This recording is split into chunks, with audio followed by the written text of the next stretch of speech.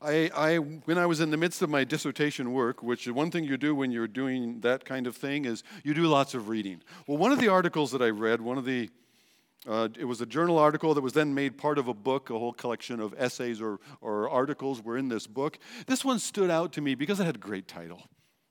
The title was, "What did the prophets think they were doing?"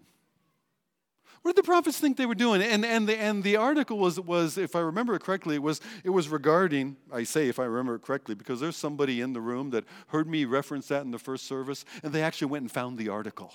You are a tough crowd. The article was about, how did the prophets perceive their own ministry? What did they realize about that moment that they themselves were in and a part of? Did they see themselves merely as preachers to a given generation, taking the word of God as given by Moses, expositing it to these people in their circumstances? Or did they understand that God was using them in a way that was even bigger than that?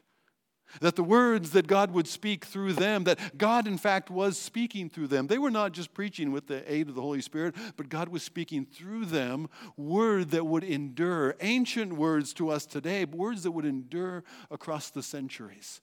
What did the prophets think they were doing? I was thinking about that as I came to Nehemiah Chapter 8 in our series through the book of Nehemiah, where Nehemiah has been about the business of building up God's people, building a wall in order to build the city of God's people who will show God to the nations round about them. And in Nehemiah Chapter 8, I was reminded, so I borrowed that title. I titled our message this morning, "What does your pastor think he's doing?" Come on, you've wondered that at times. You've talked about it at times. What does the pastor think he's doing? It can come out all kinds of different tones, right? But in this moment that we share together, Sunday by Sunday, what is it that I think I'm doing here? Well, for that matter, what is it that you think you're doing here? What do you think you're doing? What do you think you're doing in gathering? We poked at that a little bit with the kids. What do we think we're doing gathering together as His church on this day? Well, Nehemiah Chapter 8 tells us something about that. So without dilly-dallying any further, I want to jump into Nehemiah Chapter 8. What do we think we're doing? Nehemiah Chapter 8, and from verse 1, and if you're following along in the church Bible, you'll find us on about page 403. Nehemiah 8, verse 1. I'm going to read a couple of verses section by section. I've given you an outline on the back of your bulletin so that you can follow along there as well. First 3 verses. And all the people gathered as one into the square before the water gate. And they told Ezra the scribe to bring the book of the law of Moses that the Lord had commanded Israel. So Ezra the priest brought the law before the assembly, both men and women, and all who could understand what they heard, on the first day of the 7th month. And he read from it facing the square before the water gate from early morning until midday, in the presence of the men and the women and those who could understand. And the ears of all the people were attentive to the book of the law. So first of all, what these people thought they were doing, what it is that we think we're doing together, we are gathering to hear from God together. That's one of the things that's going on this morning. That is in some ways, it's going to be mitigated through the preacher. It's mitigated through the lyrics of the songs. But we come expecting that the Holy Spirit is with us. That the Spirit not only indwells each believer, but Paul tells us in 1 Corinthians that the Spirit of God indwells His church, His local assembly. That we are the temple of the Spirit collectively as well as individual believers. And so there's something special that the Spirit of God chooses to do in this way among us. We gather to hear from God together, an encounter with God. You see that in verse 1. First of all, you have ready listeners. They come intending to hear from God. They come intending to hear God's word. They are ready listeners. Both adults and, did you catch it? Not only adults. Not only the men and women, but all who are able to understand. And you'll be surprised how low in age that goes. That very young ones will understand something of what's going on. I know at times having young ones in the service as well will lead to a distraction here or there. You know, we'll do that. Thank you. We'll embrace that. Right? That's part of being family together. So and the things that are learned and picked up by a habit that starts when they're wee little ones, and then as they're toddlers, and then they grow a little bit more, and they start talking about something that they heard in the midst of worship together, that brings that ongoing conversation that lives out what God instructed Israel to do. That in Deuteronomy chapter 6, that the fathers were to teach these things to their children, and that would happen in all the avenues of life. Along the way, in the midst of activities, there would be conversation and questions that arose. So they're ready listeners, and the ready listeners call for a prepared teacher. There's some intentionality here. There's some preparation. I remember, again, in some of that work, reading some's perspective that there's not a lot of preparation that should, in fact, go into a sermon. No, do the Jeremiah thing. You know, open your mouth and I will fill it, the Spirit says. Just get ready and come up and open your mouth and start talking. And yet, Ezra is prepared. Ezra is not only a priest, but he's a scribe. He is a student of God's word. He's an expert in the law. He knows the writings of Moses inside and out. He's familiar with the prophets. So he's able to bring that understanding far more than the average person who's listening to him has. And Ezra then, they recognize there's value. We don't want just anybody. We want to hear from Ezra. Ezra came back to Jerusalem out of the exile with a bunch of returnees 14 years ago. And yet we haven't heard from him lately. He's been kind of in the background. We don't know where Ezra's been up to, what section of the wall Ezra worked on. We haven't heard from Ezra up till now in the book of Nehemiah, which is curious in itself. But now they want to hear from God. Now they gather to hear God's word, and they call for Ezra. Our church is blessed. We mentioned BP Academy earlier, and that one class that Todd and Todd are a part of, where it's focusing on how to study your Bible for life change.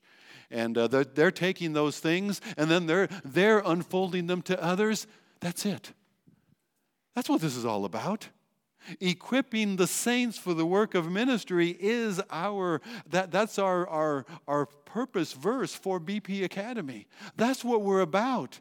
And they were equipped and passed it on to others, ministering to others with us. A wonderful story.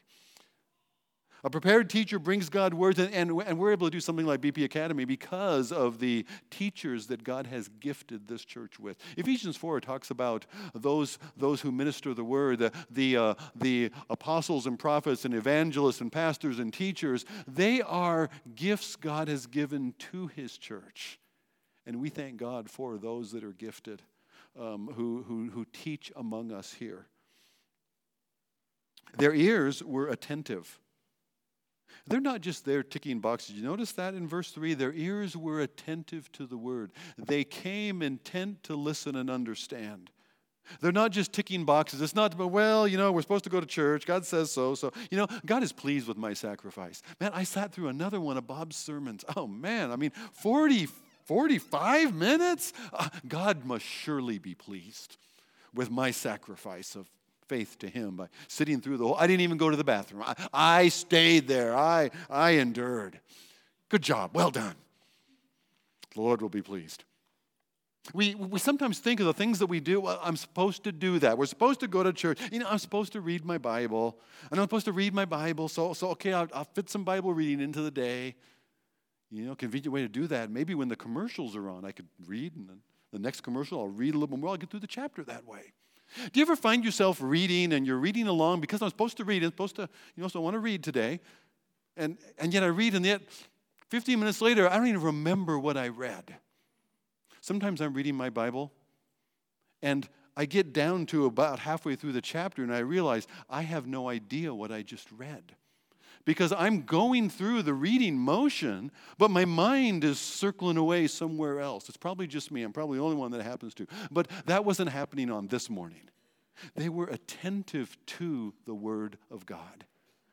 They came expecting to hear from God there. What if we come together on Sunday morning expecting to hear something from God for me? And I come then, I remember years ago, it was Pastor Ken Ortiz in Spokane, Washington, in fact, that as a young man, I sat there and I wrote a note in the margin of my Bible that day, and I said, I get more out of God's Word when I listen as if God had sent Pastor Ken specifically to talk to me this morning. I learned something. I was a young guy. I didn't know a whole lot, but I figured that out somehow. And it changed things for me. They came expectantly. I thought of, we prayed just last Sunday evening, and then through the next 24 hours, we prayed for the persecuted church. And I think of those who gather in places around the world, not knowing if that Sunday is the Sunday a bomb's going to go off in their church. Not knowing if that Sunday is the Sunday that men are going to burst in with AK-47s. That happens around the world. Not knowing that if this is the Sunday that state security agents are going to show up and people are going to be arrested. And yet, even with that risk in the background, still they come. Still they gather. Because there's something about not forsaking the gathering of ourselves together. Hearing from God together, encountering the Lord in ministry together. And that's what we find in the next couple of verses. They're participating worshipfully and submissively. The congregation are actively participating in what is happening there that morning. Look at verse 4. Ezra the scribe stood on a wooden platform. Well, ours is carpeted too, but good plywood. They had made for that purpose. And beside him stood Mattithiah and Shema and Ananiah and Uriah and Hilkiah and Maaseiah on his right hand, and Pedaiah and Mishael and Malchijah and Hashum, and here's one of my favorites, Hashbaddanah. You're looking for a name for your next son. There it is, Hashbaddanah. It hasn't been taken yet. Zechariah, Meshullam on his left hand, and Ezra opened the book in the sight of all the people, for he was up above them on the platform. And as he opened it, all the people stood. And Ezra blessed the Lord and the great God, and all the people answered, Amen, Amen, lifting up their hands. And they bowed their heads and worshiped the Lord with their faces to the ground. There's an active involvement. There's a platform that's been raised up for this purpose so that everybody can see, that each person can have that own encounter with the teaching of God's Word. They're not hidden away from who is it that's reading because they can't see over the heads of others. There's no private interpretation as well. Did you notice the others that are on the platform with Ezra? And we're going to be introduced to a host of 12 or 13 Levites as well here in the next section. That Ezra is not alone. That Ezra also is accountable for what he says. Ezra is accountable for what he proclaims to the people and how this is explained. It reminded me of some churches that used to have, the pastor's preaching, and there's the deacon bench behind him. And there might be on that side, and they're on that side, and they're ready. They're primed. The pastor gets off on one of those crazy tangents again. He starts talking about politics, or he starts talking about needing a new Cadillac, and they are going to be up, and they're going to end that part just right quick and get back to a gospel hymn or something. That he's accountable for what he says, and there are others around them. Ezra is not the pope here. Ezra is the messenger of God's Word. I'm reminded of one man who passed on to me. What's happening in this moment is that I see it as, look what God is saying, not to you, look what God is saying to us. That God is speaking here through His Word, by His Spirit to us. That's the moment that we're in. It's not Ezra's moment. This is God's word. There's a respect then for God's word. There's the standing. And we often will do that as a church when we're doing a scripture reading. We'll stand. And the pattern comes from here. And we don't always do that. Like often I will read 3 verses and we'll talk about those verses. Then I'll read 3 more and we'll talk about it. And you would be up and down. And that would distract you from what God's word is saying. So we don't do that always. But there's something else that goes on here. We silence cell phones because we don't want to be distracted. We want to give our attention to God's word, and we're intentional about it. We're not having side conversation. You can watch a movie. If the movie gets a little slow, well, you just start talking, asking questions, comparing it to something else, and there's these side conversations going on. But this is not that. This is not that kind of moment. We focus. This is not movie with a popcorn. This is something. There are a few things we do that are odd even in our culture.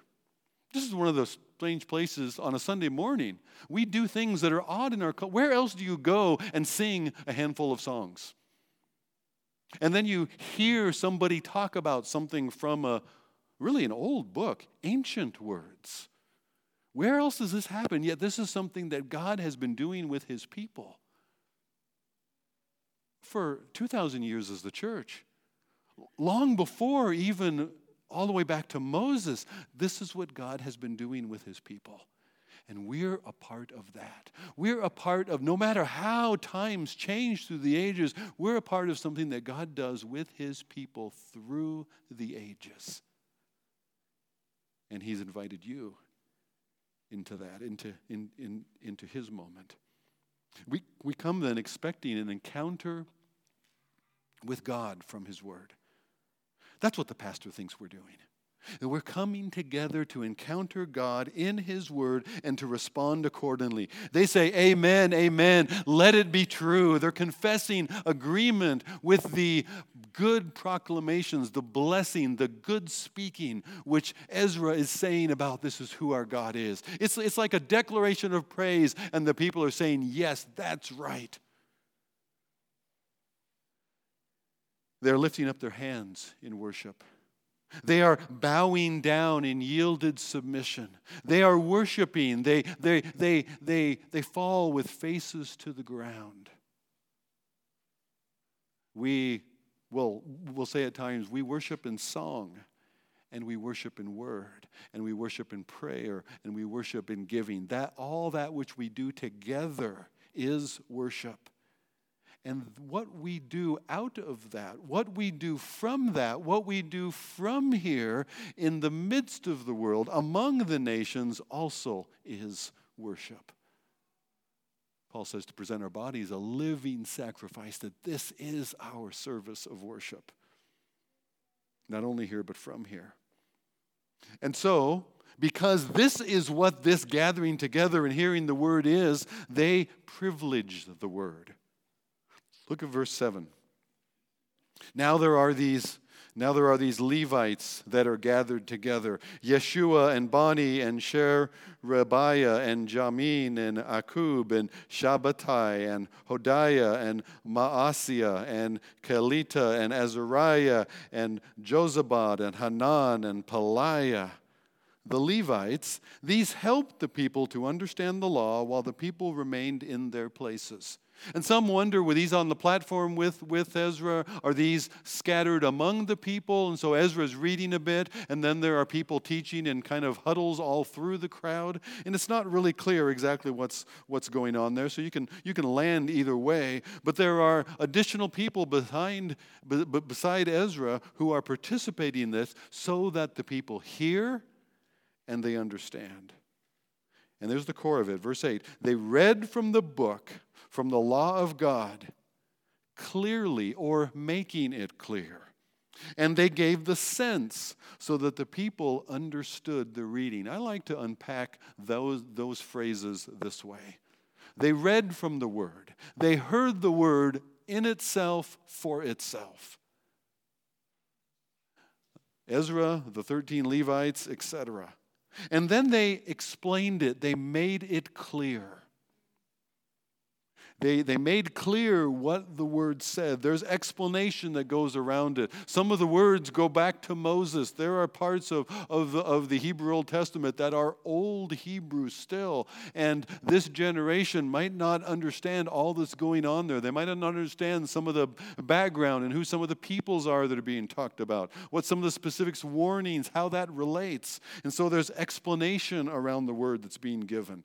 Remember, Ezra is now talking to a people that are 1,000 years removed from when the law is given to Moses. And Moses then gives it to the people, and the people begin walking and living in light of that. 1,000 years have gone by. Some things haven't changed at all. Some things have changed considerably since then. There's some explaining going on. They gave the sense. Out of that explaining and interpretation, there's also what difference does this make?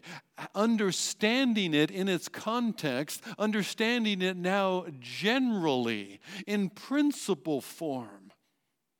How do we apply that into life? And then there's a response by the people. So the people understood, what does God's historic word mean for them today? As Ezra and the Levites read and explain and give application out of God's word, the people understand it, and now they're going to respond in life to that. There's a pattern here that we use in our discipleship groups. It's called hear journaling. And I'm intended to lay that out for you in your notes, but there's one mistake in the notes at this point, and it's mine.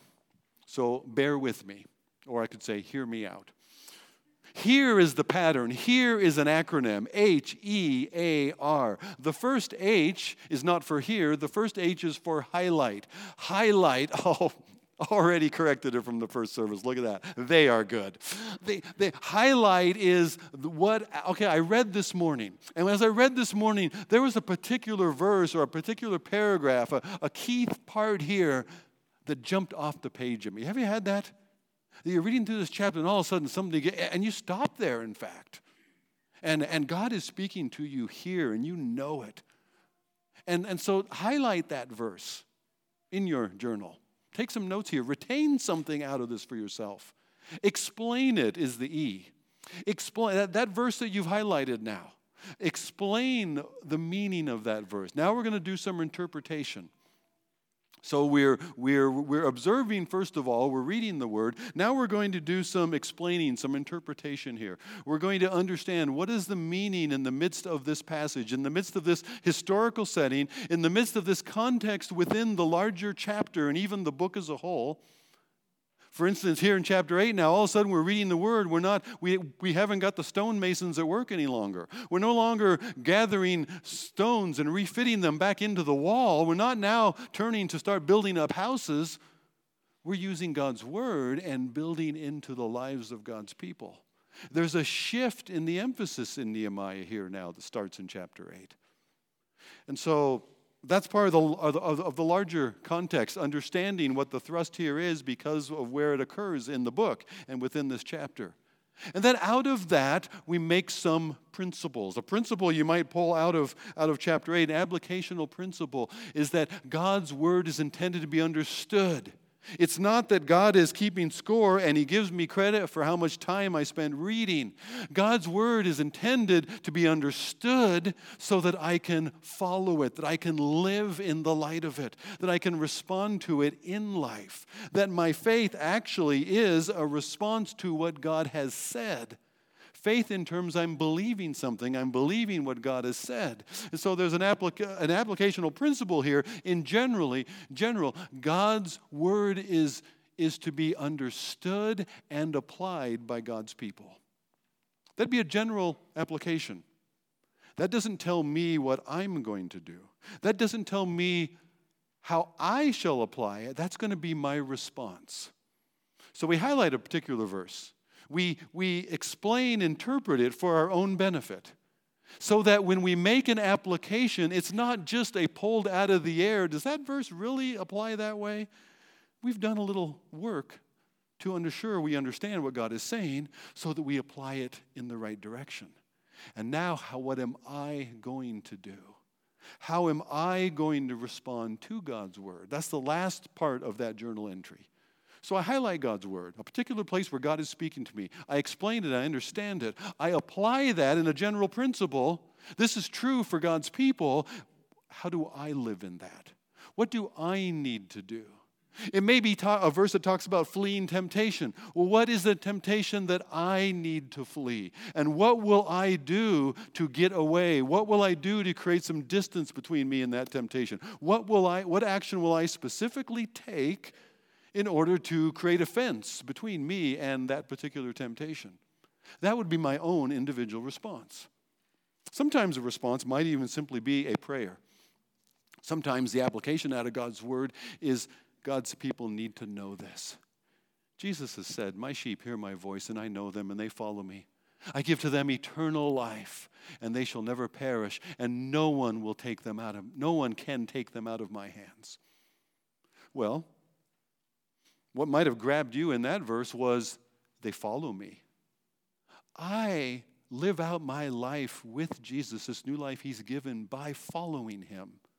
Or it might have been that right now what your heart really needs and what God showed you out of that verse is that focus on, and no one can take me out of his hand. And that's a knowing application. I need to trust that. I need to believe that. There's a promise there that I need to believe. And I'm going to respond to that in prayer. That's my response. Not doing something, but trusting something. Okay, so that core of responding, privileging the word, that God's word takes its priority for me so that I give time to understand it. I give time to apply it. I give time to individually respond to it. And when you do that, at times there's going to be conviction. God's word will speak to you. God's word will be light, and it'll shine as a light in a corner of your life. You would just as soon you kept that cupboard door closed. You ever been in a particular cupboard, maybe in the kitchen, maybe in the garage, and you opened up and you found something that had been there way too long, and it needed light shined on it a long time ago, but there it is in all of its fuzziness. It's time to clean that out. And God's word will shine, and God's word will convict. And that happened here. When they gave themselves to sit under God's word, it brought conviction to their hearts. It pointed out their sin. It reminded them of their guilt. That'll happen. Don't run from that. Let's look at verse 9. Nehemiah, who was the governor, and Ezra, the priest and the scribe, the Levites who taught the people, said to all the people, "This day is holy to the Lord your God. Do not mourn or weep." For all the people wept as they heard the words of the law. Then he said to them, "Go your way, eat the fat, drink sweet wine, send portions to anyone who has nothing ready, for this day is holy to the Lord our God, and do not be grieved, for the joy of the Lord is your strength." And so the Levites calmed all the people, saying, "Be quiet, this day is holy, do not be grieved." Now, if he's telling them don't mourn, don't grieve, what does that suggest? It suggests to you that they are mourning, that they are grieving. If I were to say to you, well, don't just sit there, what would that suggest? You're sitting there. I'm not saying that. Right now, sitting is fine. But he says that to them because that's exactly what they're doing. They are mourning, they're grieving because God's word has pointed out Israel's sin through their history. In fact, God had warned them in advance. God had told them that they as a people were going to follow the gods of the nations. When they were to represent their God, the God, to the nations, instead they go after the gods of the nations instead. And they are unfaithful to the one true and living God. And it ends up, just as God said, it's going to end up in the land spewing them out. And the land is going to get its rest, and they are going to go away into exile. If they will not walk with God according to his ways, they cannot then enjoy the riches of his inheritance. But then God's word in the law, in Deuteronomy, also said that from that exile, God would bring them back, that God would restore them again. And that's a pattern that echoes through the Old Testament as well. It's promised through the prophets. It's mentioned even when Solomon dedicates the temple. So all of this is before them, and they're reminded now, as they've heard from God's law, they're reminded of all the things that they were specifically told by God not to do, and yet they and their 4 generations have done. And they're mourning, and they're grieving the guilt of their sin. And they need to let conviction lead to joy. It's not that God's word should not convict you. Don't live there. Don't live in conviction. Let the convicting work of the Holy Spirit by His word have its full work, which is to move you on from conviction and guilt to repentance and rejoicing in God's forgiveness and grace. What's going on here? He says, this is not the day for that. What day is it then? This is not the day for grieving. This is not that day. What day is it? It is the first day of the 7th month. It is the Feast of Trumpets. The Feast of Trumpets was the Feast of Ingathering. All of the harvest has ended, and now the harvesting is complete, and you have this ingathering feast. And I'm reminded of the words of Jeremiah, who says in anticipation of the captivity to come because of Israel's sin, he says, summer is ended, the harvest has come, and we are not saved. It's a miserable declaration. You're glad you came and heard that this morning. And yet, this is the Feast of Trumpets. This is the feast of that ingathering. But now, God's people have been gathered. God's people have been returned and restored out of their exile. They are again in Jerusalem, and the good hand of God is upon them, and the walls have been restored, and they are going to rebuild God's people in the midst of the rebuilding of the city, that they will again proclaim the glories of their God to the nations around them. God has restored the privilege to which they were called. Yeah. When I read God's word, I will be convicted. And yet let conviction have its right work, that I confess.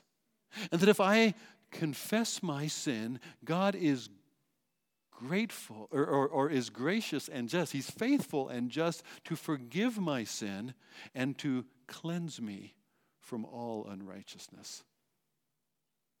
You may have come here this morning wondering, would God really forgive me?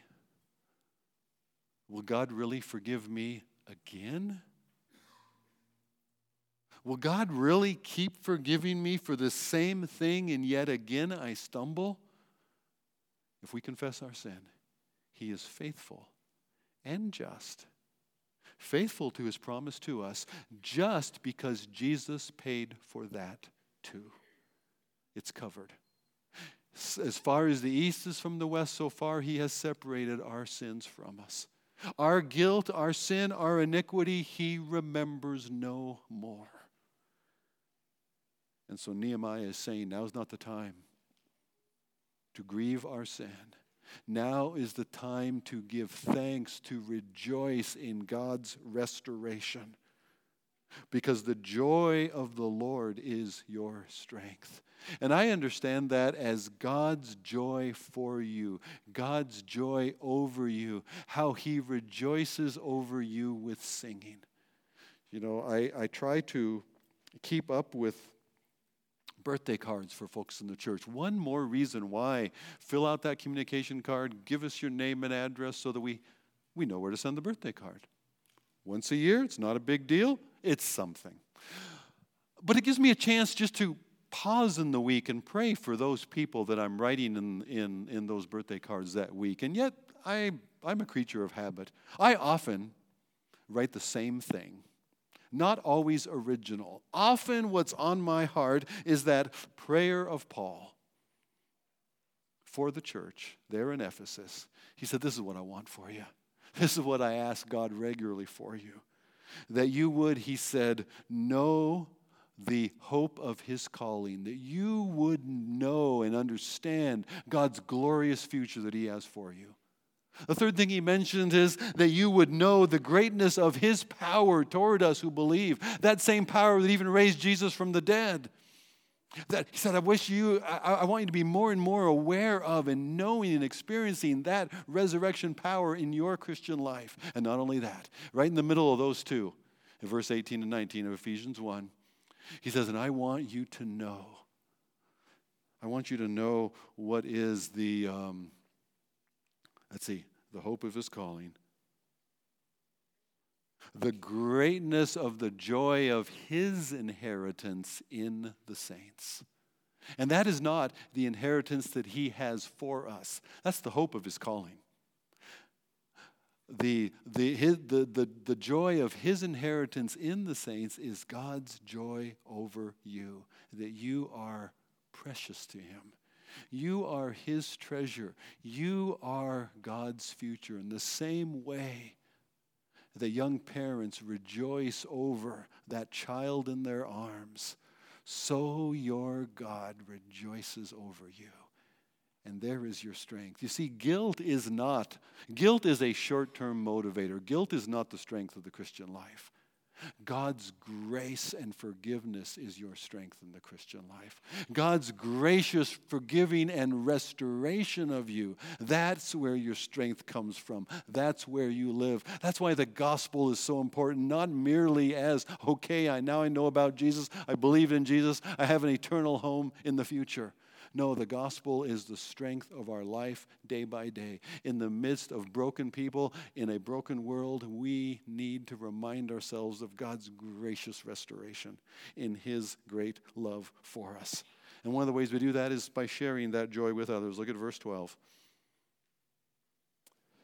And all the people went their way to eat and to drink, to have a party, to eat those rich, fattening foods that they don't normally eat, and to send portions and to make great rejoicing, to send portions to those who did not have, because they'd understood the words that were declared to them. The gospel has had its work in them, and they are a grateful people. And a grateful people become a giving people. A people who are caught up by the goodness of God toward them are a people that can't help but give it away to others instead. You major in the gospel, and it'll leak out of your life to the people around you. You glory in what God has done for you, in his gracious forgiving of you, and it will leak out of you to the people around you. A grateful people are a giving people. We have a small group, it's a serving group called the Loving Hands Ministry.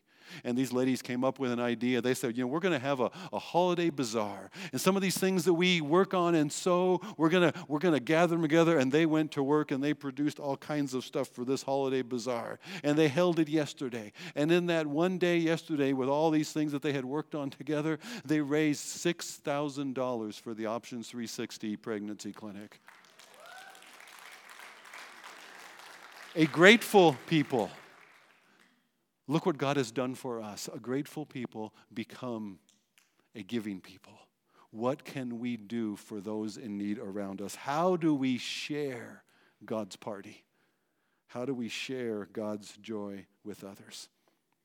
And then they take the next step in what God says to them. Verses 13 to 18 describe that as they're hearing from God's word, they realize there's this feast of booths. We've been sort of observing it. We've been marking it on the calendar. We have been noting the sacrifices that we're supposed to give on that day, but we haven't actually been living it out. We haven't been stepping into it. In fact, the law says that everybody's supposed to put up a tent, put up a temporary shelter, put up a booth that they make with some poles and put branches across the top, a temporary shelter that we'll live in outside of our homes, because when God redeemed us out of Egypt, when he brought us through the wilderness and he provided for us for 40 years, we just had these temporary shelters, and yet they hold up. And our clothes didn't wear out, and our shoes didn't get holes in them. All the 40 years, God provided for us every day, and God himself was present with us in the cloud by day and the pillar of fire by night.